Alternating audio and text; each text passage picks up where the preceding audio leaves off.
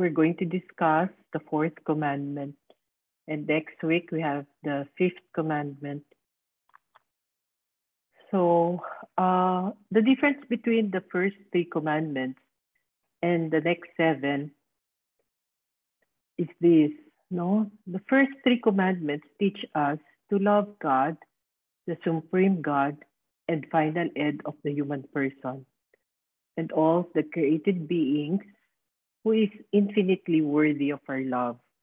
So the remaining seven commandments are directed to the good of our neighbor and our personal good, wherein we are asked to love our neighbor out of love for God, our Creator. So in the New Testament, the supreme precept of loving God and the second of loving our neighbor for God summarizes all the commandments of the Decalogue. The fourth commandment, honor your father and mother.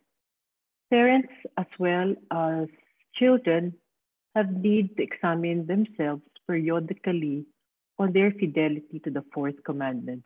Explicitly, God speaks to the children, honor thy father and mother, commanding them to love and respect their parents, to pay them in all that is not sinful, and to help them when they are in need. However, while God is speaking to his children, he is looking over the shoulders at the parents, implicitly commanding them to be worthy of the love and respect which the children are required to give. So we could say that the fourth commandment has a broader scope than its primary focus, the relationship between children and their parents. It is also applied to ties of kinship with other members of one's extended families, like, for example, grandparents to grandchildren, aunts, uncles to nephew, nieces, or the ates and the kuyas to younger siblings. Furthermore, it encompasses the duties of pupils to teachers, subordinate to leaders, citizens to their countries, etc. Thus, this commandment implies and presupposes the duties of parents and of anyone exercising authority over others. So the obligation of parents and children alike stem from the fact that all rightful authority comes from God. Whether it be a parent or a civil ruler or a religious superior, their authority ultimately God's own authority, which he has chosen to share with them. Obedience given to these authorities is obedience given to God. Thus, these superiors have a great obligation as agents and partners of God to be faithful to the commands, trust that God has placed in them. For parents in particular, it should be a sobering thought to contemplate the strict accounting that they will have to render one day to God for the souls of their children. The family. The fourth commandment refers primarily to the relationship within the family between parents and children. So in creating man and woman, God instituted the human family. From the Catechism of the Catholic Church, it says, a man and a woman united in marriage, together with their children, form a family. So the Christian family is a communion of persons, a sign and image of the communion of the Father and the Son and the Holy Spirit. The fourth commandment is the one commandment that includes a promise. Honor your father and your mother, that your days may be long in the land which the Lord your God gives you. This is from Exodus chapters 20, verse 12. To honor parents, children need to respect them and love them. St. Paul writes, children, obey your parents in the Lord, for this is right.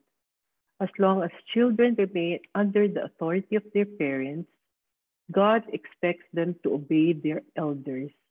So why do children owe a great debt to their parents?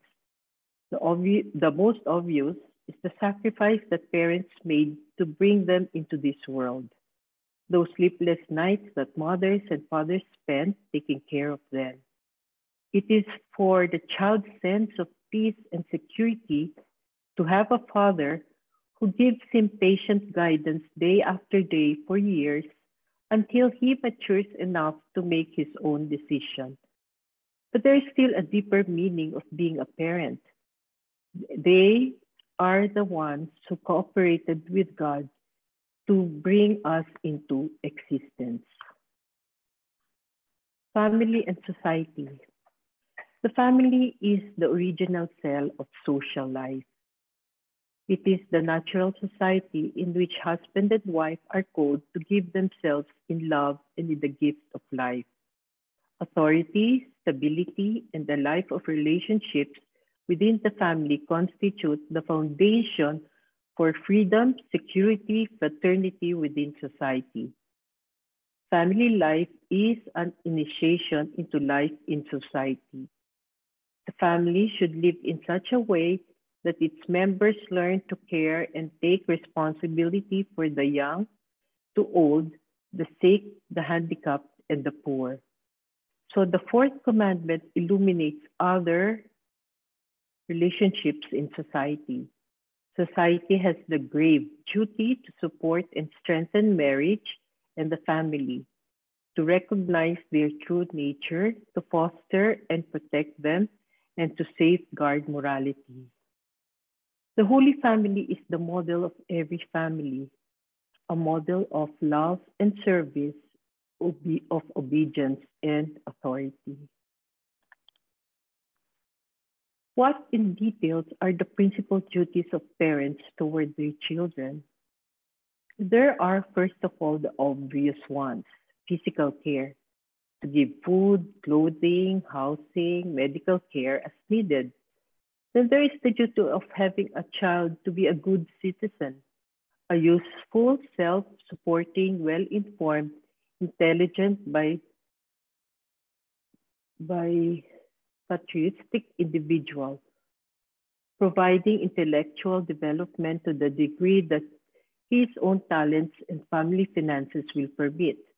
Since there can be no complete intellectual development without knowledge of the truths of faith, here we have passed from the natural needs of a child, physical, civic, intellectual, to his spiritual and supernatural needs. Since the child is made for eternal life, the spiritual and supernatural needs of the child, the fulfillment of these needs is the most important of all paternal duties. Parents need to respect the mystery of their child's call even if they do not understand it. Prayer strengthens this respect for freedom and the readiness to accept God's intervention. Thus, parents will avoid being overly protective and controlling of their children. So a possessive way of acting that does not foster their human and spiritual development. Duties of children to their parents. Children have to respect and honor their parents, trying to give them joy, praying for them, and appreciating their sacrifice.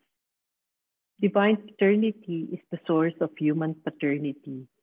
This is the foundation of the honor owed to parents. Respect for parents is shown by docility and obedience. Children, obey your parents in everything, for this pleases the Lord, as St. Paul says. As long as the children are subject to their parents, they should obey them in what concerns their own good and that of the family. So the obligations ends when children leave home, but the respect to parents never ends. The fourth commandment reminds children of their responsibility towards their parents as much as they can. They must give them maternal and moral respect in old age and in time of illness, loneliness, or distress. If parents order to do something contrary to the law of God, children are obliged to give God's will priority over the desires of their parents, always keeping in mind the words of the scriptures: we must obey God rather than man. God is more Father than our parents. All paternity comes from Him. Catholics need to have a true filial spirit towards the church. So this is the spirit is to be shown towards those who govern the church. The faithful with ready Christian obedience should accept whatever their sacred pastors as representatives of Christ decree in their role as teachers and rulers in the church. Nor should they omit to pray to God for those placed over them, who keep watch as having to render an account of their souls, so that they may render this account with joy and not with grief. So the filial spirit is shown above by all faithful adherents to and union with the Pope, visible head of the church, and vicar of Christ on earth, and with the bishops in communion with the Pope. Catholics know that after God and our Mother, the Most Holy Virgin, the Holy Father comes next in the hierarchy of love and authority. God's fourth commandment also enjoins us to honor all who, for our good, have received authority in society from God. It clarifies the duties of those who exercise authority as well as those who benefit from it. The duties of the latter include respecting just laws and legitimate mandates of authority, exercising their rights as citizens and carrying out their duties, intervening in a responsible way in social and political life. Now, the choice of government and the method of selecting leaders is left to the free will of citizens. Responsibility for the common good makes exercising the right to vote a moral duty. It is not lawful to support anyone whose program for society is opposed to Christian teachings and as such contrary to the common good and to the real dignity of man. The citizen is obliged in conscience not to follow the directives of civil authorities when they are contrary to the demands of moral order, to the fundamental rights of the persons or the teachings of the gospel. Refusing obedience to civil authorities when their demands are contrary to those of an upright conscience finds its justification in the distinction between serving God and serving the political community. Render therefore to Caesar the things that are Caesar's, and to God the things that are God's. We must obey God rather than man.